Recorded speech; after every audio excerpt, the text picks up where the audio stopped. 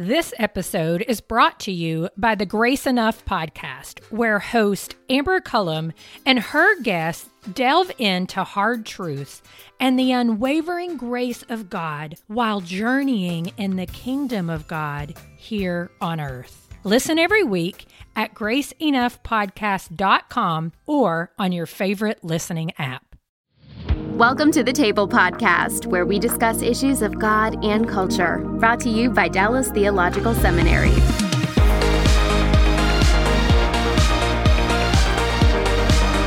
Well, hello there. My name is Bill Hendricks. I'm the Executive Director for Christian Leadership at the Hendricks Center.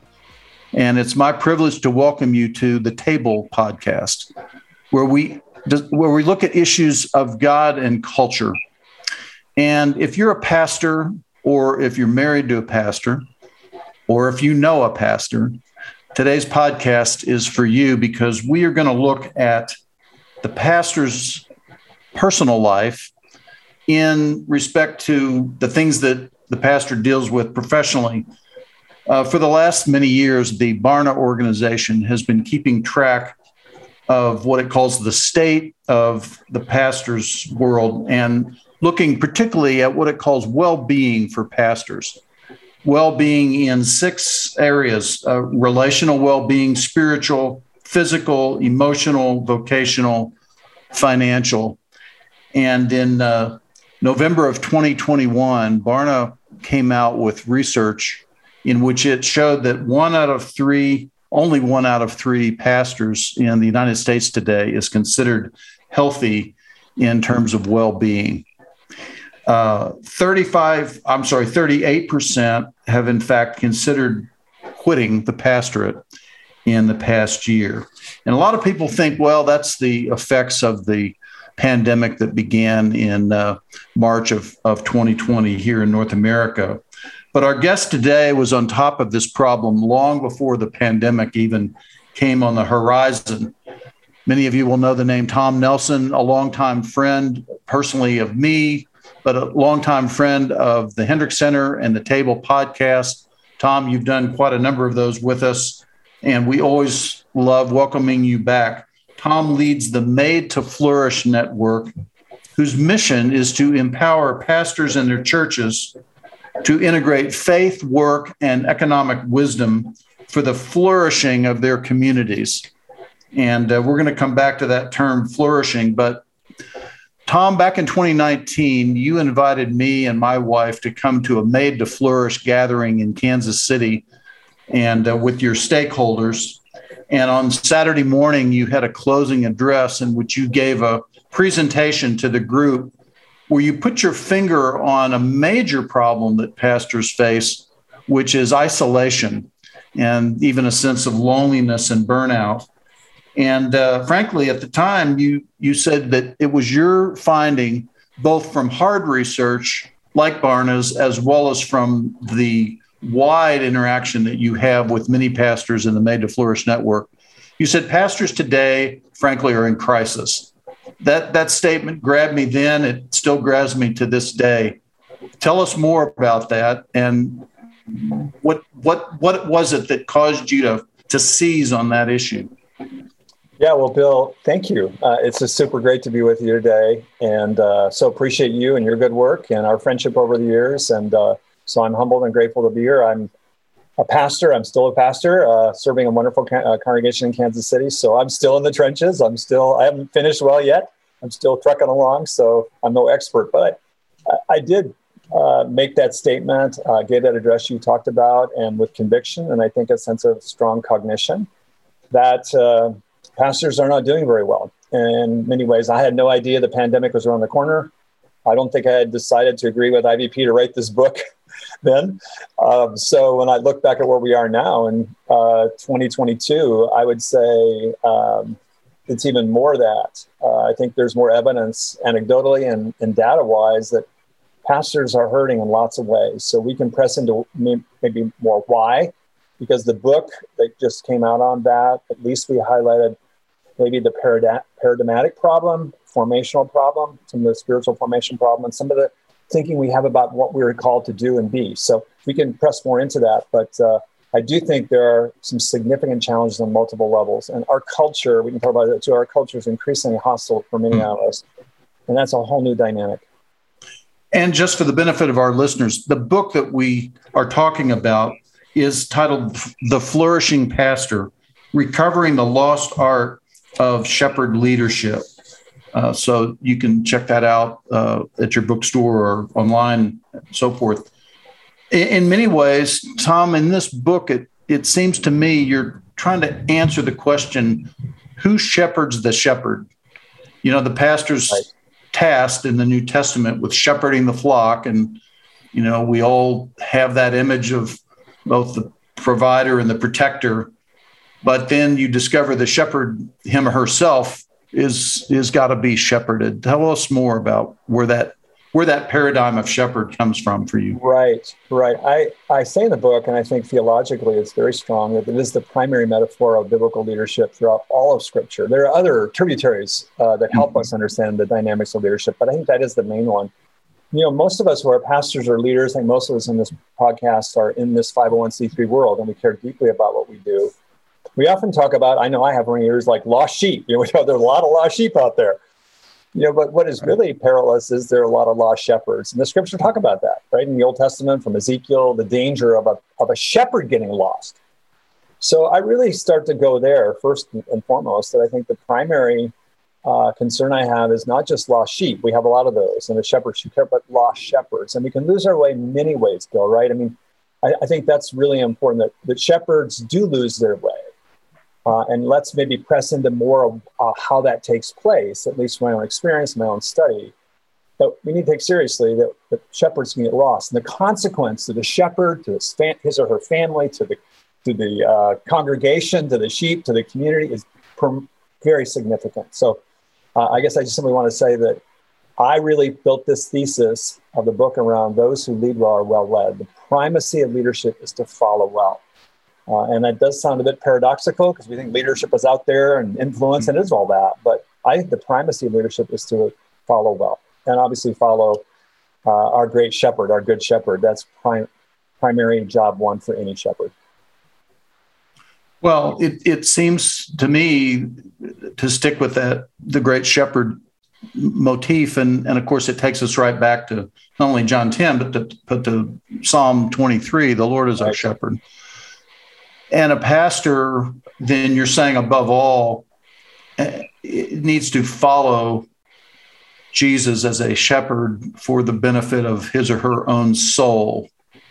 And don't just say that, you know, as a nice little metaphor, but that's a core existential need is what I'm hearing you say.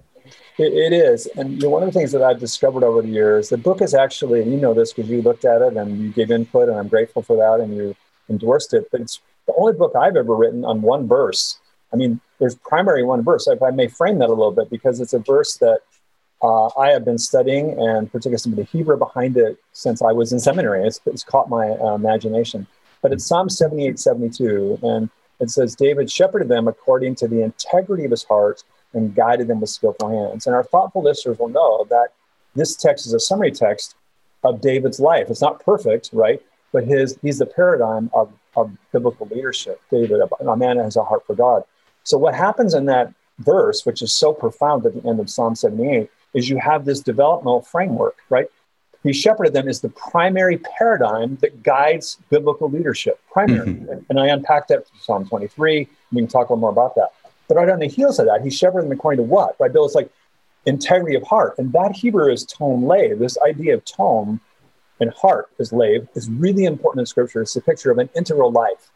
And it's ontological first, and then it flows to ethical.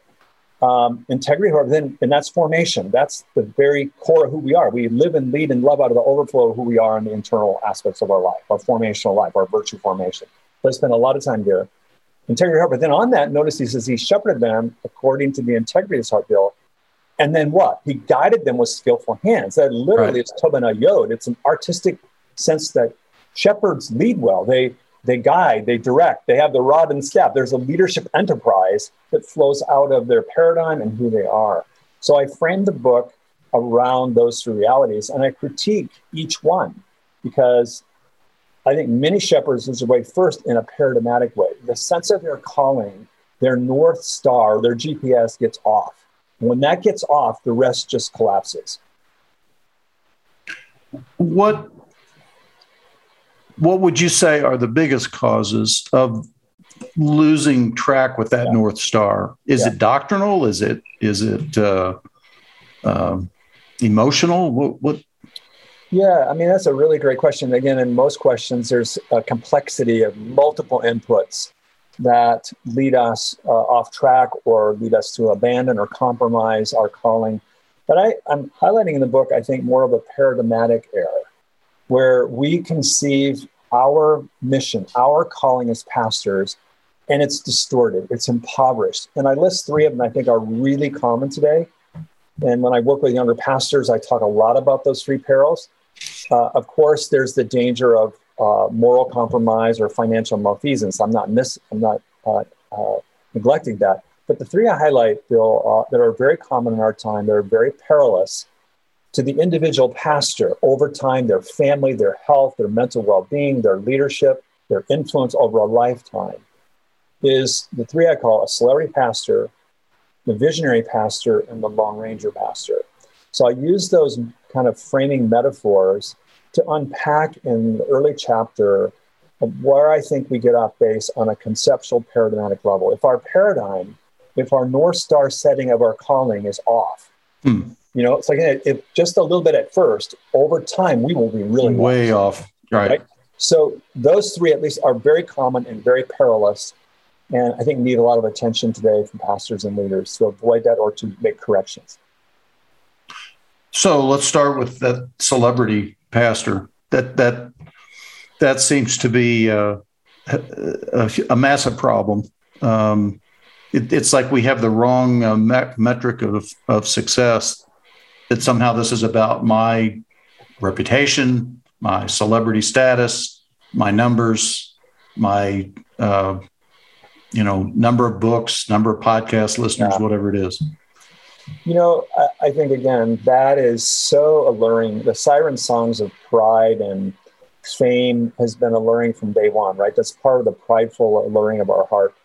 But I think in today's world, there are more avenues and potential to fan that flame of visibility and celebrity. And all of our hearts are susceptible to that. Like I was saying in the book, you don't have to be being a big pond to be a big frog, right? So, I mean, you have big frogs and little ponds and big ponds. And it's really about one's ego, right? The size of one's ego, not the size of one's stewardship and ministry at the core. But I think the celebrity piece is so alluring because our culture reinforces brand. And now with the internet, and used to be just a camera, there's something that happens with the incredible reach we can have without the commensurate integrity and depth of humility to sustain that. Right. And we see that in many different ecclesial contexts with incredible shrapnel. I mean, right across the country, when someone's character and virtue and humility and accountability don't have the depth to sustain the visible impact they're having in the fan club and all the adulation of their gifts. So I do think it's an incredible problem. And I talk in the book about the green room effect. When you travel and speak, and I've been in very invisible contexts, which I'm grateful for, obscurity, which as a church planter starting out with 2 people in Kansas City, I left a visible space to enter obscurity. But all along the way to more obscurity, visibility, I've had to guard this, right? And in a certain period of my ministry, I guess I had enough, quote, success or influence to be in green rooms and speak. And when you're in green rooms, things really change. And so it's about often jockeying for position and pride. And so I'm just saying, God doesn't give us a green room. I mean, I'm not trying to be uncharitable. There are good things about a green room for preparation, prayer, but I call it the green room effect. But I just have to go back that God didn't give us a green room, and Jesus didn't give us a green room. He gave us a basin and towel, and we need to hold on to that, no matter what size of ministry or what visibility we're given. So it's very perilous, and we probably need to, if we're more visible, we need to work very hard to find places of obscurity and where people that we're with, we can't do anything for them or for us, that we're just people. We have to find places where we're not visible, where we can just serve. Are you suggesting that perhaps there's a spiritual discipline about obscurity, that we actually intentionally seek out places and moments and assignments that we knowingly go into, knowing nobody's really going to notice this except God. Yes. And, maybe the handful or one or two people that we're going to be serving here. And hopefully I observe it as the person doing it. It's fascinating, Bill. I mentioned Psalm 78, 72. Right before that, the other two verses paints a picture of David being prepared in obscurity. It says he also chose David as servant and took him from the sheepfold, right from the care they used with sucking lambs. He brought him then to shepherd Jacob, his people. Moses was prepared in obscurity. So I'm just saying obscurity is never a barrier to God's will. It's often a pathway to it. And we often think it's a barrier or an obstacle in God's timing and place. So yes, I think obscurity is a really important discipline for all of life, that we look for places where we're not recognized, where it's not quid pro quo, we're not getting something from it, but we're serving in obscurity before our audience of one. I need that, Bill, more than ever in my more visible role these days, but I've always needed it. Because obscurity is that deep place of intimacy and transformation that is vital for any servant leader. It's never an obstacle. I tell guys or people who are pastors, men and women, like, maybe you don't have a real visible ministry. In many ways, God just looks at your faithfulness, your heart. It's not about the size of your ministry. It's the quality of your life and your heart.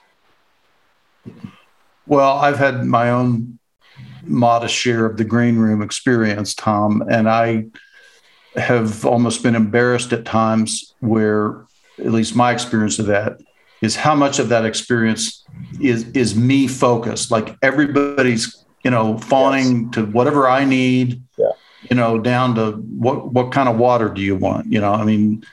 It's like whatever I want or need, then I get it. And there's something about that's not only seductive, I think it's deceptive, because it just tends to say, because you're the big deal here. You're the big deal. And really, you're not that big a deal. You're not that big a deal. You're just a servant. Yeah. You're just the servant. God just said, hey, I want you to do a few things with these folks on my behalf. And but it is very tempting. Tell me about the vision trap. You're visionary, like, gosh, I've been hearing, we need people of vision. Without the vision, people perish. Yeah, I might lose our listeners here. I don't want to overcorrect. I'm just going to speak into it a little bit, because I know that many of us have been taught that vision is a vital part of leadership. And I would love to use the word like direction, a group of leaders to seek God's direction together. I do think that's more healthy. So I'm not saying leaders don't give direction and guide. Okay. But I am saying the idea of vision really has come into the evangelical church. If you know this history, this idea has recently just come in. Okay, I'm just saying, and it came from Joel Barker, who was a futurist, a pantheist. I'm not being uncharitable to him, but in the Power of Vision work he did, and Barna picked that up and found one verse in an amplified translation of the Bible in Proverbs. This is without vision, the people perish. Right. Well, chazon, vision, in biblical text, I know our listeners love this and want good theology and exegesis, is really not, as we think of vision today, it's the revelation of God. If God's revelation is not there, right, people are in darkness, right? They don't have illumination of truth, they perish. So it has been brought into the Christian terminology, and it's not all bad, but it's also dangerous. Let me unpack that a little bit. Here's what I've experienced. I've been in contexts where there's been one visionary. Let's use Jim Collins' organization, Genius with 1,000 Helpers, right? There's peril with that. But what is not talked about is not only the potential peril to cast a vision that is culturally encoded. Usually it's bigger, better, more, greater, right? Mm-hmm. And sometimes that's not God's kingdom, right? If we're going to cast vision, I like to cast metaphor more, but if we're going to cast vision, we are to cast the vision of the life God has for us in the kingdom, in Scripture. I'm all for casting that vision, right? Yes. The life God has for us and the mission God has for us. But what happens, it gets all kinds of entrapped in the trappings of culture that usually are bigger, better, more. Now, another thing is that's not often said, I know I have many great leaders who are more that visionary mindset.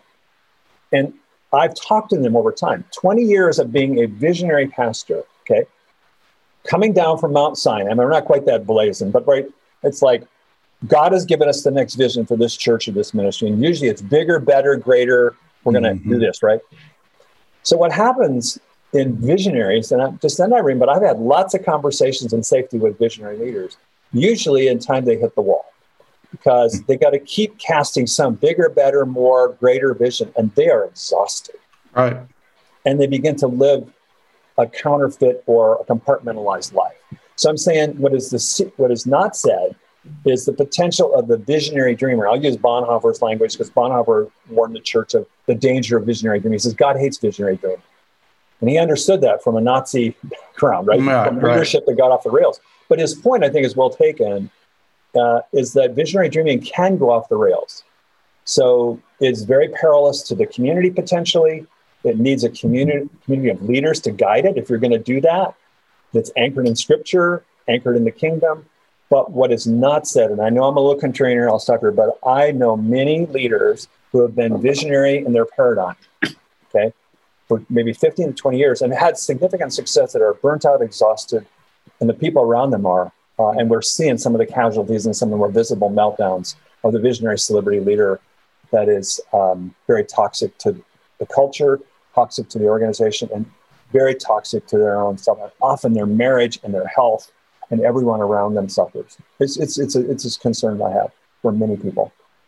Well, the poison pill, it seems to me, within that paradigm is that you're now saddled with the endless question of, so what am I going to do to top this? Yes. Yeah. Right? The next big thing. The next big thing. And, you only get so many times to do the next big thing. At some point, you kind of max out. Or it goes silent. You go, well, what's the next big thing? I don't know. Yeah, and that's a bad place to be. It's a very Tom, when I think of the word vision, I mean, you're the Hebrew expert here, but I think back in the Old Testament. If my understanding is correct, I always associate the vision coming through the prophets in the Old Testament, not so much the kings. It's not the person in charge who's saying, here's the next big thing. Exactly. It's the prophet saying, here's the word from God on what you need to hear about what he wants done now. Right? And I think for many of us, we have a sense of the goodness of canonicity here. That the authority, if we're Protestant reforming people, I mean, if that's our background, that the canon is really the primacy of God's revealed word. It doesn't mean God can't speak to us in other ways. I don't want to say that. But I mean, that's where, again, I think that prophetic line of vision is exactly right. It's a large part of that vision is encoded in Scripture, okay, of the vision God has for us in the life now and in the life to come, already not yet. So, I mean, I'm a visionary in that sense. I want to continue to communicate through God's word what God's desire and design is for his world and the goodness of the gospel. I mean, that if I can cast that vision, I want to do that. But the other stuff gets a little bit murky at times and can become perilous. And again, I want to be charitable, but I do critique it because I think there's some real perils here if we're not careful. Well, maybe this is a side trail, but it is interesting to me that the biggest vision that David had, he never actually got, because his big vision was, I'm going to build a big temple for God. I'm going to build a house for the Lord. I mean, over and over and over and over again in the Psalms, I want to be in the house of the Lord. In the house of the Lord.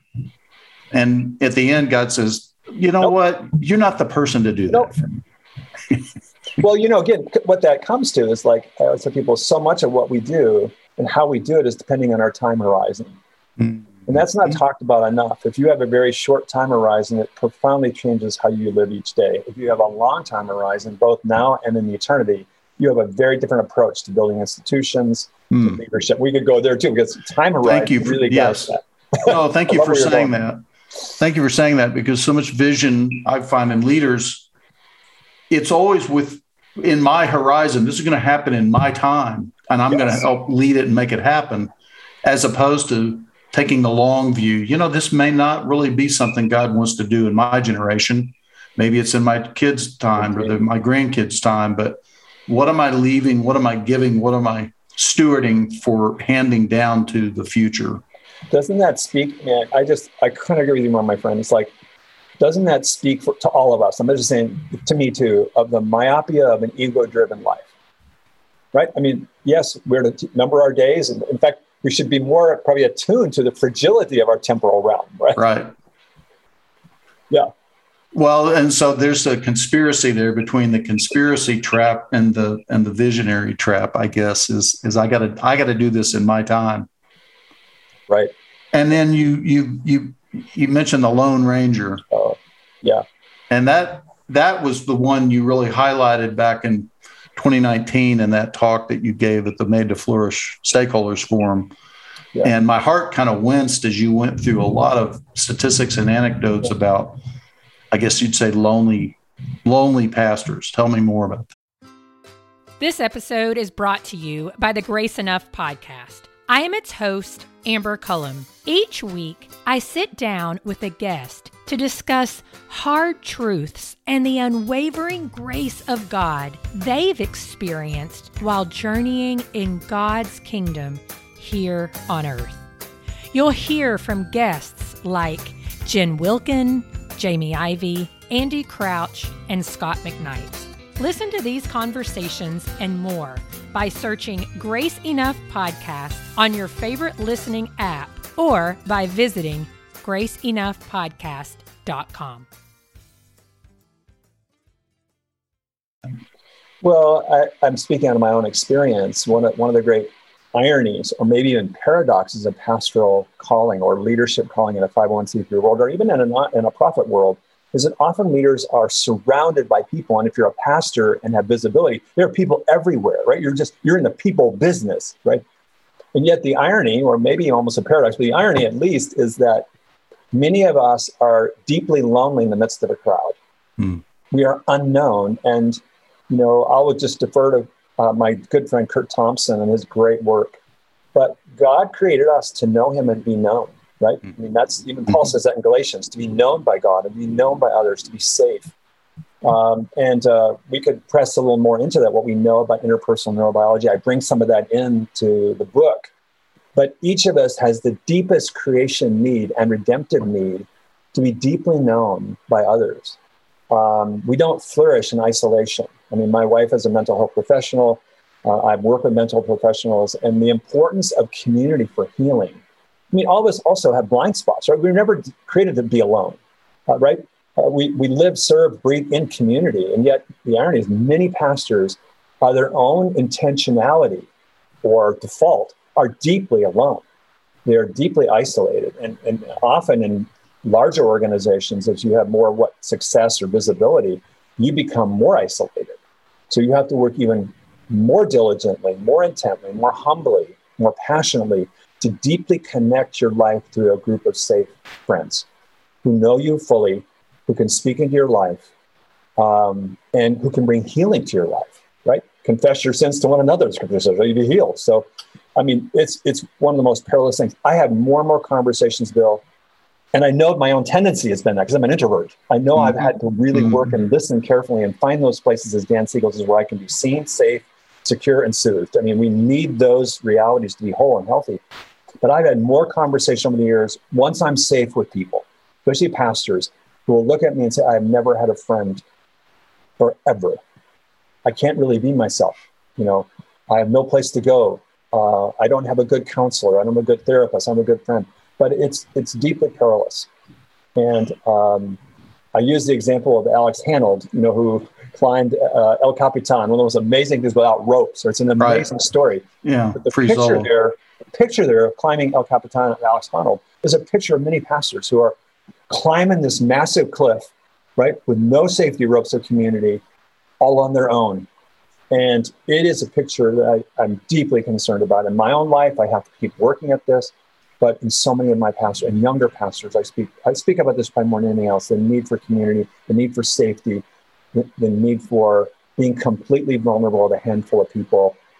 We can't be whole, we can't lead, we can't love and serve without that. It's just impossible. Well, I can hear many pastors hearing this, and you know where I'm going, and they're saying, "Well, Tom, that sounds great. I agree. We all ought to have friends, but boy, I don't know what church you're at, but in my church, there's no way I can have friends and be honest, like you're saying, and speak freely. And because, boy, there's just too many political landmines. There's too much toxicity. I've tried that. I've gotten burned. I've gotten betrayed. And so they just sort of throw up their hands and go. I even within the last many days, I had a pastor say to me, because we talked about this very issue, and his family had been involved, and he said, well, maybe what I need to do is just put my family at a different church, and then I'll just work at this church, and that way we don't have to worry about, if she says something, then it gets back to. Well, again, I agree. It's like I've been in this 34 years in the trenches, and I can understand. You're speaking from experience. So I can understand that. I'm not minimizing that. I know it's particularly hard because we wear different hats, and if we're paid, we're an employee, we have a board, right? We have a visibility, we have multiple stewardships, we have a family. My kids used to say, you, Dad, you talk about living before an audience of one. We live every Sunday before an audience of 1,000. It's like, so I understand that, right? I do understand that. However, let me just do the however. It's perilous for us to be alone, right? If you want to go back to Genesis, it's not good for man to be alone. That's not only true in relationships, that's true in terms of work, but in relationships, we're not, we can't be alone. So we have to press into that. We have to be wise, and we have to take the intentionality. Even if we've been burned, okay, we've had the disappointment, we've all had that. We need to keep pressing into it. So what I want to suggest a couple of things. One is many of us can have a safe counselor, okay, and pay them. Okay, I'm just saying, unless you're completely broke, pay someone wise to be able to share your story. I mean, Kurt Thompson, the most brilliant people, we have to tell our story to others. We have to be known. Yes. We're storied people. I mean, I unpack that more in the book, but we need people to tell our stories with. And so where do you do that? A couple things you can do. One is a really good counselor. Find a couple of safe friends outside the church. There's nothing wrong with that. If you don't have I think I have at least one really close friend inside our church. I have a couple outside. That's okay. But find those safe places and make it a commitment of your life to be known and to know them safely. So I'm just saying you can find them.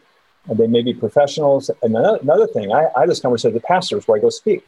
I had a pastor in Nashville come and say, Tom, I've been a pastor for 30-some years. I've never been so lonely. I don't have a friend I can share my heart with. So I connected him right away. I said, do you have a counselor? Not that the rest have a counselor, but is there some counselor to walk through some of the things in life you have to deal with? Or a coach like, Bill, you've been that in my life, a safe person I can be transparent with. And I said, what about another pastor that's not ego-driven, not about his or her own gig, but it's very kingdom-minded and Christ-like, and will be your cheerleader and your prophet to speak into your life? Is there a couple of pastors, even outside maybe your ecclesial tradition, like networks like Made to Flourish or some other network is a great place to meet a couple pastors and share your heart with and develop a covenant friendship with. So we can do this. I know it's hard, but we must do this for our own health, our relational health, our spiritual health, for the glory of God, his church, and for the effectiveness of our leadership. We cannot lead well and be deeply lonely. We just can't. Well, a few moments ago, we talked about, I'd use the phrase, a spiritual discipline of obscurity. Right. And here, what I'm hearing is sort of an appeal for a spiritual discipline of, I don't know if it's friendship or being knownness, how to quite phrase it. But both are great. Yep. When I say spiritual discipline, this is not a nice thing to have. What we're saying, what I hear you saying is, you have to actively and intentionally put yourself in the path of a means of grace. Right. And a friend is a means of grace for your soul, because without it, the enemy will pick you off. Right. Is that what I'm hearing? Yeah, no, and I love your means of grace. I love your theological language here, Bill. And one of the things I say in my life, and again, I'm very imperfect. I mean, I'm a struggler. I just want people to know that. They know I just want to be very real here. But one of the things that my wife and I, Liz and I, have done more in the last several years is we've been more intentional as a couple. Now, again, I don't know if your listeners are married, single, male, female, where they are in life. But for me, I'm married. We've been married 40 years. And I look back at some of our journey and I say, I wasn't as intentional about this as I should have been. I do have some regret here about forming some deep friendships. I was so focused on my own gig or whatever. But we've been very intentional the last several years as a couple to develop a handful of close friends. We even have a code name for them. And we spend time, again, we've sought them out. They've sought us out. And we spend time together on a yearly and monthly basis. Like yearly, we go to Colorado and we just spend time together. So I'm just saying there are places even that are so rich of a small group of friends. There's not tons of people, but you want to do life well with. You want to be completely transparent and vulnerable, and you want to finish well. I mean, I think that's part of my prayer is, Lord, help me to finish well, whatever that means. And I can't do that alone. None of us can do that alone. We're never designed to do it alone. We need each other. We need coaches. We need counselors. We need people to help us finish well. That's why isolation is so deadly, and Satan licks his chops at it. Yeah. Destroys more people through that. Well, let me jump from sort of this dark negative side of this equation, because we have a lot of pastors that are just dying on the vine. But you've actually titled your book The Flourishing Pastor. So you've got this sort of positive vision that you're holding out. Tell me more about what you mean by flourishing and what that looks like for a pastor. Yeah, and so where I would go is, this is where I unpack Psalm 23, because I think Psalm 23, is often a psalm we use for a memorial service if we're a clergy person. It really is comfort in death. It's also a guide for life. But what I don't think people think about, to me, it's one of the greatest templates of leadership. So where I think I want to go there is early on, I do critique some of the challenges, how shepherds get lost. But I call all of us as shepherds back to the good shepherd, right? To the primary calling in life is to intimacy with him. And when we walk through Psalm 23, I have a whole chapter on that. It's profoundly transformational in terms of our leadership built. Because, as I said, those who lead well are well led. The primacy of my life is to follow well. I mean, I do believe in leading well, right? There's a stewardship we all have of leading well. But my primary passion, focus is to follow well. Of course, that means following others rightly, but following God, the Good Shepherd, and Jesus the most. So Psalm 23 frames this leadership paradigm. And it's a life, as Dallas Willard said, is a life of no lack.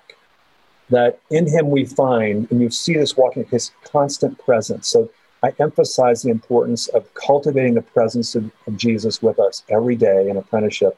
But you'll notice as Psalm 23 goes, the sense of several themes. One is his constant presence, his attentive presence. Simone Weil said that love is focused attention. I love that, right? I mean, she hit that out of the park, but love is focused attention. And when I know experientially, not just cognitively, that Jesus is always with me, the Spirit dwells in me, and when God walks in the room, he delights in me. He never leaves me. When his presence is always there for me, when I have that recognition, when I cultivate his attentive presence, it's profoundly transformational, because the primary calling in life for a pastor is not accomplishing great things for God. It's being intimate with him. It's cultivating great intimacy. Intimacy is the primacy of that. So his attentive presence, but also his moment-by-moment guidance, right? So the psalm gives us these strong guiding Hebrew verbs, like God is causatively acting. Yes, we have agency, but he's deeply invested in guiding us, right? And being behind us, before us, with us, right? He's ahead of us. So this brings incredible energy and focus to my daily life and my work. When I know that he's there with me, he's attending to me. He gives me guidance and the smallest details when I ask him, but also his provision. Notice how that psalm goes from attentiveness, I'm with you, is at the center of that psalm, okay, his presence, but his guidance, but also his provision, his abundant provision. You prepare a table before me as a host, right? Abundance. So Psalm 23, I think, needs to be deeply embedded in our heart and mind, not only in a personal, devotional way, but in a leadership paradigm. And that's where I want to say, I want to start there with Psalm 23. Psalm 23 is generally the first thing I think about when I get up in the morning and the last thing I recall to my mind at night. Not every day, but many, many days. It is my constant guide.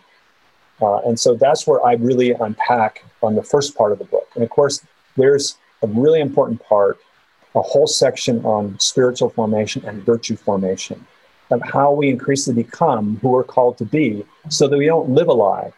We're not presenting ourselves to be something we're not. But there is a closing gap between how we live, what we believe, and how we behave. Not perfect. One day we'll be there perfect, right? It's not sinless perfection. And then flourishing pastor, I highlight as well that there are certain things about leadership that are fundamental to flourish as a leader, and that's the last section, the skill or artistry of a leader. So that's where my book tries to, help a little bit, I think, guide pastors and leaders to flourishing. That's a long answer to your question. I said I wasn't going to go that long. Oh, thank you.